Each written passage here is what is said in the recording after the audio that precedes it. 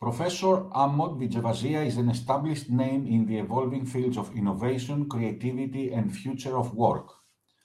Now a professor of strategy at a leading business school in India, Ahmad has played various business leadership roles at organizations like Capgemini, Ernst& Young, Genpact, Cortez, and Hitachi. Consulting with over 25 years of experience in driving strategy, growth transformation, and operations for clients like the Coca-Cola Company, Dyer Farm, Energy Australia, Bombardier, and the Jardine Group. As the world now moves towards digital, Ahmad has consulted organizations worldwide on his POV of digital first and phygital. Ahmad has built and run large multifunctional captives GBS organizations with future-oriented setups, ensuring operational performance, predictability, and customer experience with successful industry-recognized stints at San Francisco, Mumbai, Paris, London, and Bangalore.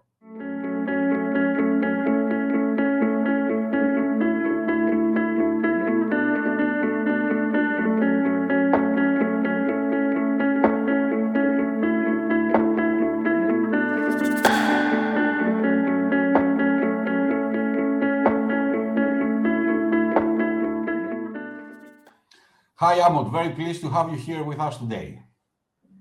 Hello, Spiros. Yeah, very, very glad to be here and really looking forward to the conversation. I am also really looking forward to this conversation, as in the previous days we had very fruitful discussions on what we are about to talk about today. And before we start, Ahmad, tell us a bit of your background. Where were you before? Where are you coming from? And how did you came up with all those great things that we will share today with our great audience? No, thank you, Spiros. And, I have been coming from a lot of change and transformation in my life. Let me put it that way. Just to share with you very briefly, right from the time when I did my MBA way back in 1997, I have always joined organizations which have been at the cusp of major change and transformation, and so have been, basically living the VUCA life, so to say, ever since, whether it was my first organization back home in India, large diversified company which was implementing ERP at that point of time. Yeah, and that was a big change. Or it was my, company, a products company in California. So I was living in California for a few years, and that company was wanting to make a place for it in the Silicon Valley. And when it was the time of Y2K, and when the whole world was getting disrupted, and 9/11 happened, when I was there, etc. So lot of change.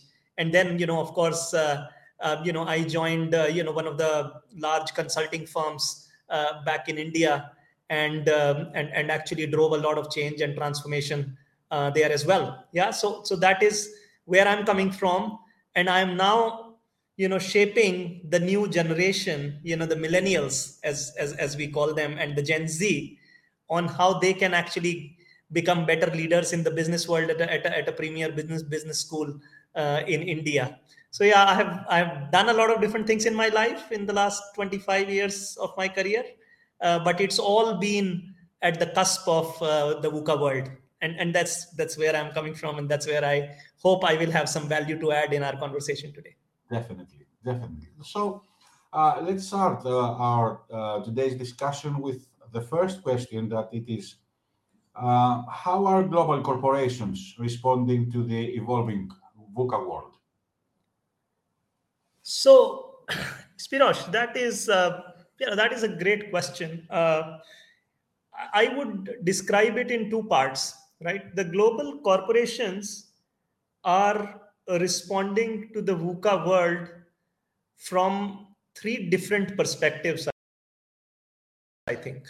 Yeah, one, what is it that they want to do for your customers, right? Because if we look at how the world is changing, there is customer expectations have changed tremendously in the last 2 decades, let's say, right? Customers want everything, faster, cheaper, better.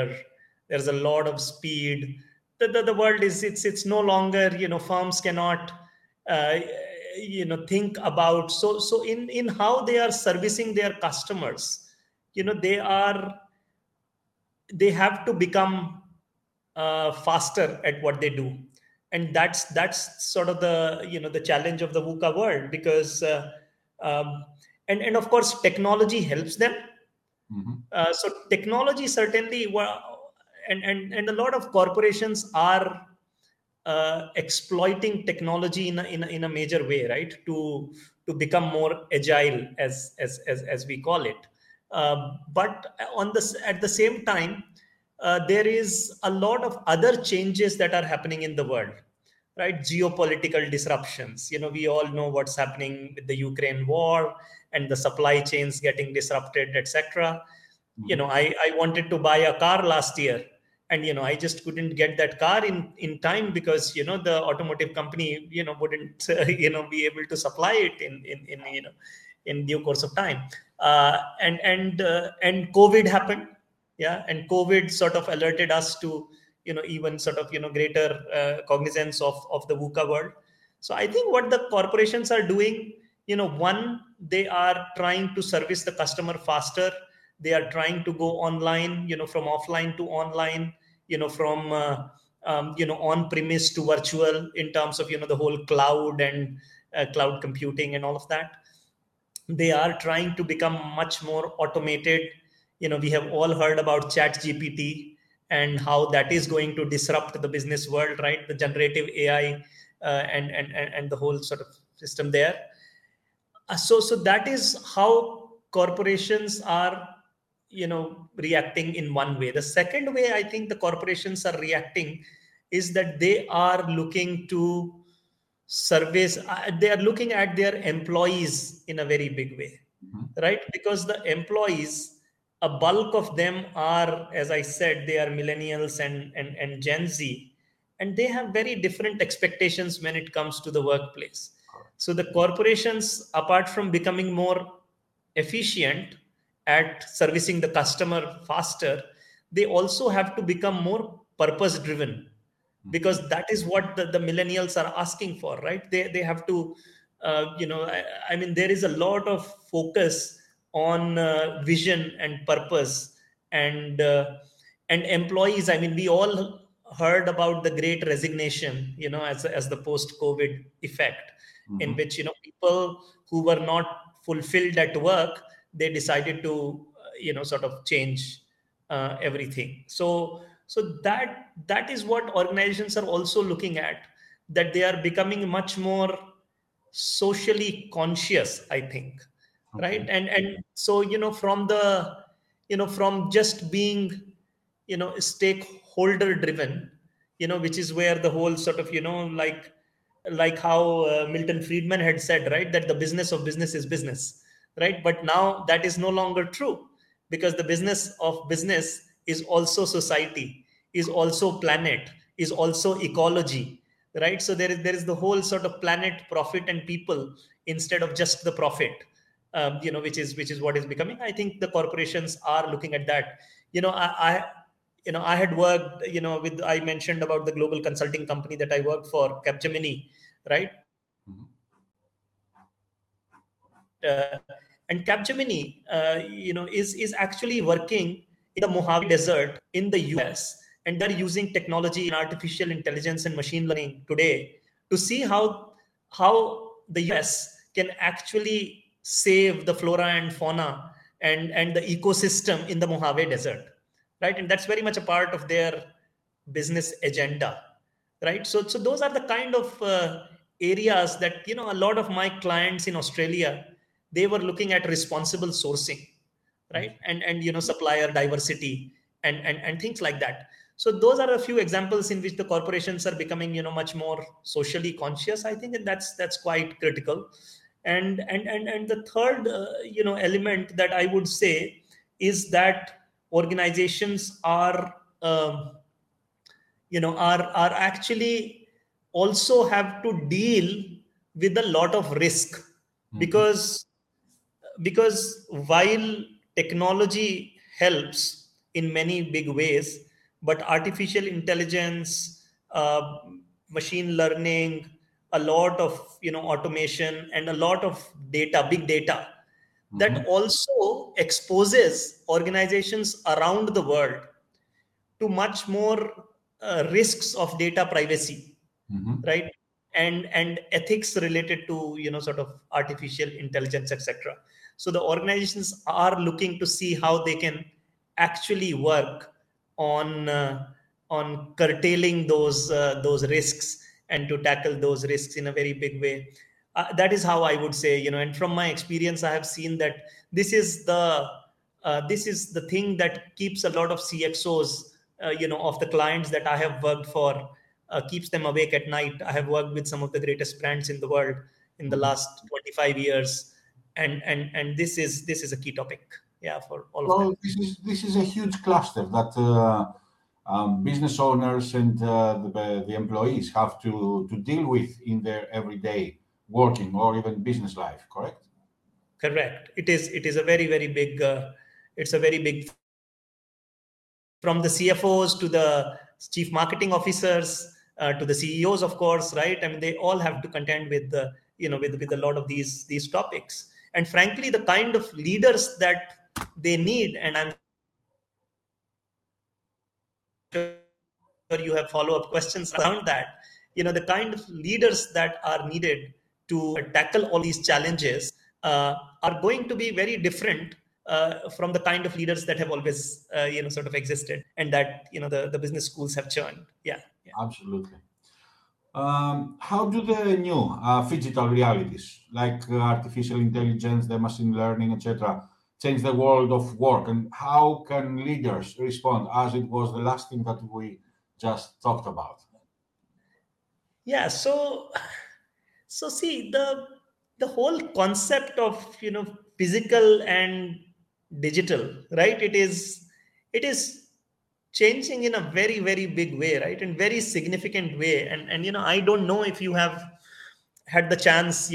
I have read a lot of Greek philosophy, for example, from your country. Yeah. And I mean, Plato and Aristotle and Socrates, they sort of in many ways started the Western civilization, and were responsible for a lot of that thinking.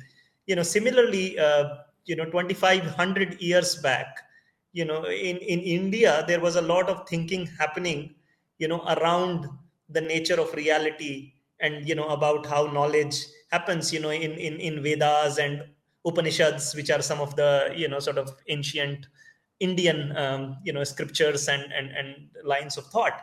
And there is a concept called Maya. Yeah, I don't know if you've heard that word. There is this concept called Maya, right? Which essentially is about the nature of reality, right? And it says that that Maya, of course, is an illusion, and there is a of course, there is a way for us to get to the ultimate reality, which like Kant talks about, in the whole sort of a priori system. Now, linking that back to physical and digital, right? So how the nature of reality actually is now getting impacted in the business world is a very, very big change, right? Because I think digital is reality. Yeah, it is reality. We can no longer call it an illusion, or we can no longer call it Maya. Which is why I actually, and I have written about this in some of my articles that I have published, that I find it quite interesting that the term that is used is artificial intelligence. Because actually, artificial as a word, if you think about the word, it's always artificial things were considered fake, right? And nobody, I mean, artificial jewelry was not real jewelry, right? Artificial smile is obviously considered fake smile, etc. But artificial intelligence actually is real intelligence. It is whatever it produces in terms of, it's, I mean, of course, it is trying to mimic, human intelligence, but whatever is happening in the digital world, whether it's Internet of Things, whether it's about the interconnectedness of, the whole systems which produces real-time information, whether it's predictive modeling based on, your AI and machine learning tools, whether it's analytics that is used, and generates insights through big data, is all very real. So I would rather call it alternate intelligence rather than artificial intelligence. And therefore, in my mind, the digital world is very real, and it has combined with, and it will continue to, sort of merge seamlessly with the physical world. If you look at Amazon, right? I mean, Amazon, of course, it started as a pure digital company. They are now also opening up some physical stores. Similarly, like a lot of physical retailers, are also opening up their online channels. So this ultimately is about providing, a choice to the customer, to the consumer, and which is where I believe that there is this will, continue to accelerate, and how organizations are responding. And that is what I have seen in my clients, a lot of my clients, that they are actively using, you know concepts like design thinking, for example, right, to map out customer journeys for themselves, and so that they can map out the customer journeys, and therefore they can work in a way that customer lifetime value is maximized. Right. So that is what I think the organizations will continue to work towards, by having the right combination of offline and online, physical and digital.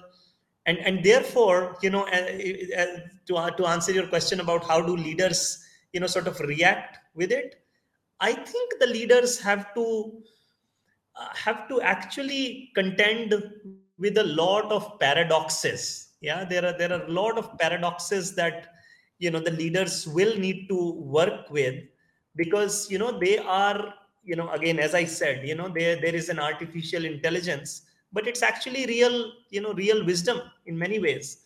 Right. Now, similarly, the second thing that leaders will have to understand is that it is no longer about the it's no longer about the whole old world command and control leadership, right? Because leadership, right from the time of the hunter gatherer times to the agricultural societies to the age of empires, etc., it has always played out in a way that there is a strongman leader, and that leader is really, sort of the one that is changing the world. Now that quality of leadership is now changing, and now the leadership needs to be, there are concepts, like, of course, transformational leader, which is a combination of individualized consideration, inspirational motivation, and the whole idea of creating leaders who are actually sort of closer to the people, right? And therefore they are not the unidimensional sort of leaders. They are very strong on ethical considerations, they are very strong on compassion, they are very strong on curiosity. So I think those are the elements that I see that the leaders will need to actively, sort of work towards, and they will have to contend, with a lot of paradoxes, because, if you think about the leaders, they have to ensure that they are having high, efficiency and profitability. At the same time, they have to ensure, a much higher degree of customer experience. Yeah, and those two things are often paradoxical. Second, they have to work across multiple generations, because very soon in organizations we'll have people who are from the boomers. Okay, the boomers are retiring now, but who are from sort of, the Gen X, etc., and then now also, Gen Z and millennials, etc. So you have to work across multi-generational workforces. You have to work across cultures. So leaders need to understand, you have to work across diversity, because diversity and inclusion is very important, right? And therefore, you have to work across neurodiversity, cultures. So leaders, I think, you have to work across, like you rightly said, the physical and the digital, and you will not have different leaders for those. The same leaders will have to, straddle both the worlds. So yeah, that is what I think the nature of leadership, will probably change quite a bit. But you came up with a very interesting thing. Um, this this thing you talked about, the command and control. Yeah. So you think that, according to your experience at least, do you think that Yes. this command and control is not working anymore at all, or we need to reconsider the domains that it can be applied? Now, so that is a great point, Spiros. Yeah, and I would not say that it is not working at all, right? Because leadership is very situational, right? Mhm. It's very situational, right? So you will still, when there is a crisis situation, you need a very different sort of leadership style, and in a in a kind of organization, which requires, drastic change, for example, you Mhm. need a different kind of leadership style. So I won't say that, the command and control is completely gone. Mhm. I think at some stages, and of course, we are only talking about the corporate organizations, and which is where bulk of my experience is. But if you think about leaders of nations, for example, or leaders of, other social world, you still see a lot of, like, demagogues, still at the helm of affairs in, in countries, etc. But at least I think in the corporate world, it is like, it's now like how in the business world the customer is changing everything.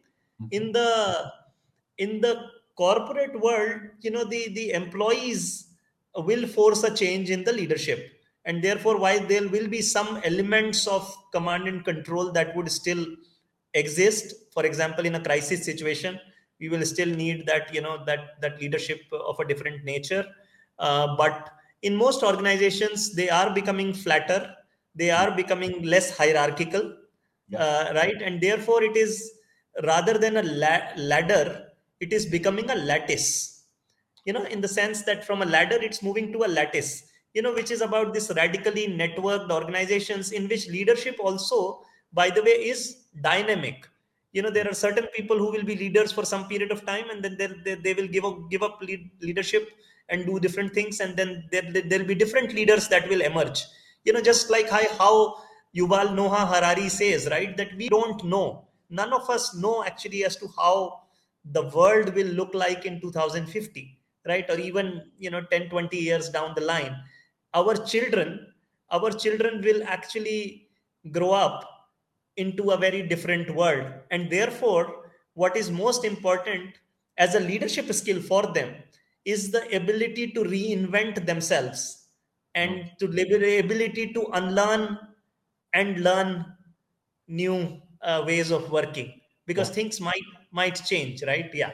So that is all I would say. Yeah, I mean, yes, there are some timeless principles, of course, but yeah, it is going to change, Spiros, according to me, and I've seen that happen already in a lot of organizations that I've worked with, right? They're I changing. agree. And I would kindly put on top my 1 cent that Yeah. even today there are a lot of things that we don't know that we don't know, and a lot more that we don't know that we don't know. There's a lot more that we don't know. Exactly. Yeah.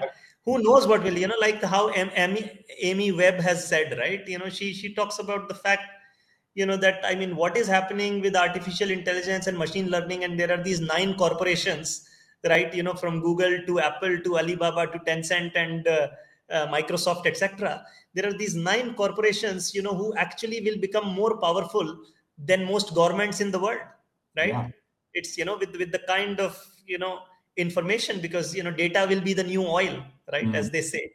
So yeah, no, it is a it is unpredictable, and that's the whole concept of VUCA, right? That it is highly volatile. It is going to, depend on several mental models that we don't yet understand. So it's going to be complex, and it's going to be highly unpredictable and ambiguous, right? And therefore, you need leaders who actually have those qualities. I mean, they need to be comfortable with ambiguity. They need to be resilient to complexity. They need to be adaptable so that they can change. I mean, we are talking about adaptability in AI systems, right? And there is, I mean, after all, what is I mean, generative AI is going away from sort of those predictive modeling kind of behavior to ability to create new stuff, right? And artificial intelligence will actually become much more adaptable as we move forward.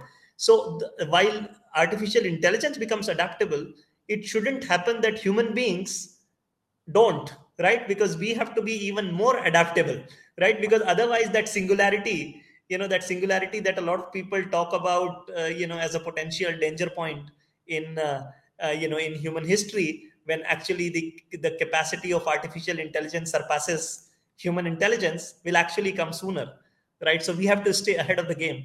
And but I'm sure that the leaders in the world are working towards it, right, That Spiros? was great. That was great. Awesome. Yeah. Amod, how are millennials and Gen Z different from previous generations, and how will they adapt to the realities of today? Okay, that is see, that is a very good and frankly, it's not a question that we know the answer to fully well, right? The millennials and Gen Z, there has been a lot of research, on this subject. Unlike the popular and conventional understanding about millennials and Gen Z, and India has about 400 million of them, right? I mean, we've got a very young population, and I see them every day. They, unlike the popular perception, they are not, they are not. Irresponsible or sort of carefree, and like they're a lot of us of our generation believe that Gen Z doesn't have the kind of work ethic that we had, etc.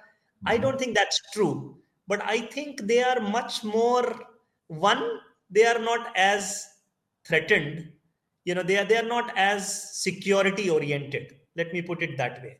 The Gen Z doesn't really care, so I don't think a Gen Z person will actually stay in a job if he or she stops enjoying the job, Mhm. right? So I think they are much more connected to their passions. They are much more connected to what they like and don't like. Now is a that is a dangerous situation for the at least the traditional minded organizations, Okay. right? Because the traditional minded organizations are all working on this system, like how Pablo Freire, who's written this very insightful book called Pedagogy of the Oppressed, right? Mhm. And I was reading that a few weeks back. And Pedagogy of the Oppressed, sort of talks about this whole banking system of education, right? In which there is always a hierarchical kind of setup, even in education, for example. Now the same thing happens in the more traditional organizations, right? That they are just sort of expecting people to work unconditionally, under a high degree of discipline, etc. Now the Gen Z will actually refuse to work in those kind of setups, and millennials, Okay. right? They will refuse to work in those kind of setups because even their education has sort of nurtured a different kind of thinking process, etc. And frankly, the world is changing. So this whole concept becomes much more dialogic, rather than a sort of a unidimensional. So that whole dialogic work means that organizations will become much more collaborative, right? And as to how, this whole book, that Wikinomics, right? I think that there was that book called Wikinomics, which talks about how, collaboration, will become much more important in the world, and which I think, frankly, will change, the way that organizations deal with the Gen Z and millennials. I think they are much more, purpose driven. I personally think that they will actually work hard, for the things that they are passionate about, etc. And then, of course, the organizations like, and I think some organizations like Google, etc., are already, sort of changing, right, in that sense, to become, much more, yeah, stronger sort of places for people to work. Yeah. That's nice. How can you please once again repeat the title of the book, Pedagogy of? The Oppressed. It's a Brazilian educator who had written the book long time back. It's called Pedagogy of the Oppressed. Okay. Right, and that talks about, the whole sort of banking system of education. And he argued, and this was very long back, but now I see in a lot of international schools, right? For example, my son goes to an international school here in Bangalore, and he says that his relationship with his psychology teacher is more of that of a buddy, rather than, sort of the things of the past, in which, children will normally not question their professors and teachers, etc. Right, that is changing now, and I think it should change. And I think it should change not just in education, but also change in the business world, right? Because ultimately, see, the thing is that with artificial intelligence, right, I mean, now a lot of people are thinking, right, that chat gpt and tools like chat gpt will actually become our co-pilots, right? So this is not going to go away anywhere, right? Whether people, raise questions about it, etc., but they are going to become our co-pilots, right? So the thing is that if you think about the when people said knowledge is power, right, there was this maxim called knowledge is power. Now knowledge no longer is power, right? Because knowledge is ubiquitous, right? Technology has made knowledge ubiquitous. Knowledge is there. I mean, if there is any question, you can ask Google, you can ask chat gpt, and you will get the answer. So the real value that, so I think it is a great challenge for mid management, as well as, for the professors in the new world, that they need to provide real value to the students, the value that students cannot get, just from, reading books, or from chat gpt and Google, right? So there is that value, that organizations will also need to, sort of provide. So that is where a lot of skills like empathy, curiosity, compassion, ethical awareness, all of those will become much more important for people at all levels. Yeah. So nice. Because technology will not solve it, right? I mean, that is where technology and AI cannot, at least for now, right? I mean, they don't have the agency, that the human beings have. Yeah. That's amazing. For any of your dear friends that you are interested to read this book that Amot referred to, please find the link down to the comments. So Amot, how can someone come in contact with you, and what are the reasons for someone to come in contact with you? Spiros, no, very, very glad to be connected to anyone in the audience who might be interested in. I am very actively working towards doing a lot of research and doing a lot of thinking around the future of work, around how organizations need to respond to the new sort of VUCA world, right? And I'm looking at the work that you are doing in your organization very, very carefully, and I think it is absolutely fantastic.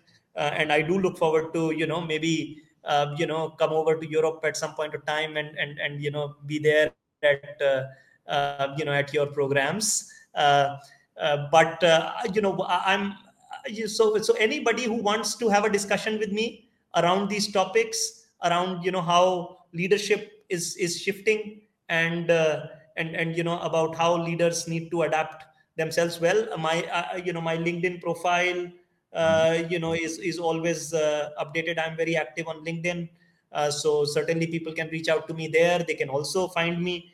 I am on all social media, so Facebook, Instagram, as well as I can provide with my email address and phone numbers as well, right? So people can reach out to me through whatever media that they prefer. Yeah, I'm very active. I'm a very active. Oh, great. Yeah. Okay, Amod, and for the end of this episode, what are the three key advices that you would give to young leaders in organizations? So no, that is great point, Spiros. I would, having seen young leaders, right from, as I said, 1997, right, when I got, into the business world, till today, I would say that the young leaders, uh,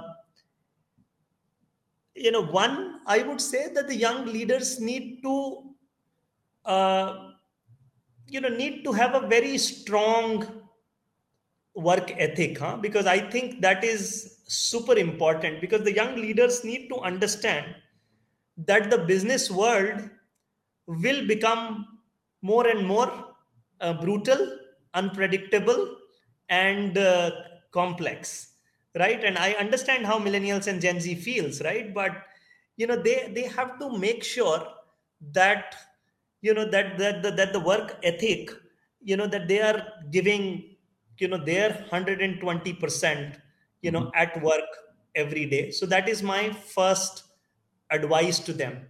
The second advice to the young leaders is that please play on your strengths rather than your weaknesses.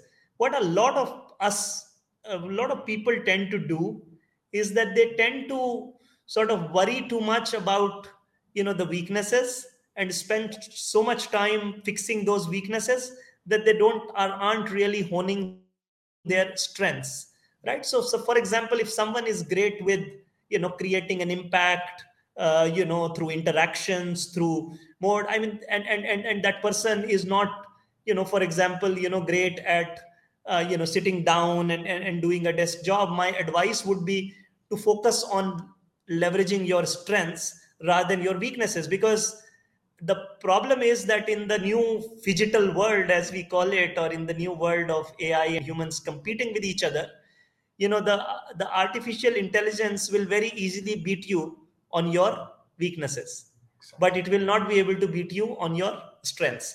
So that is my second advice.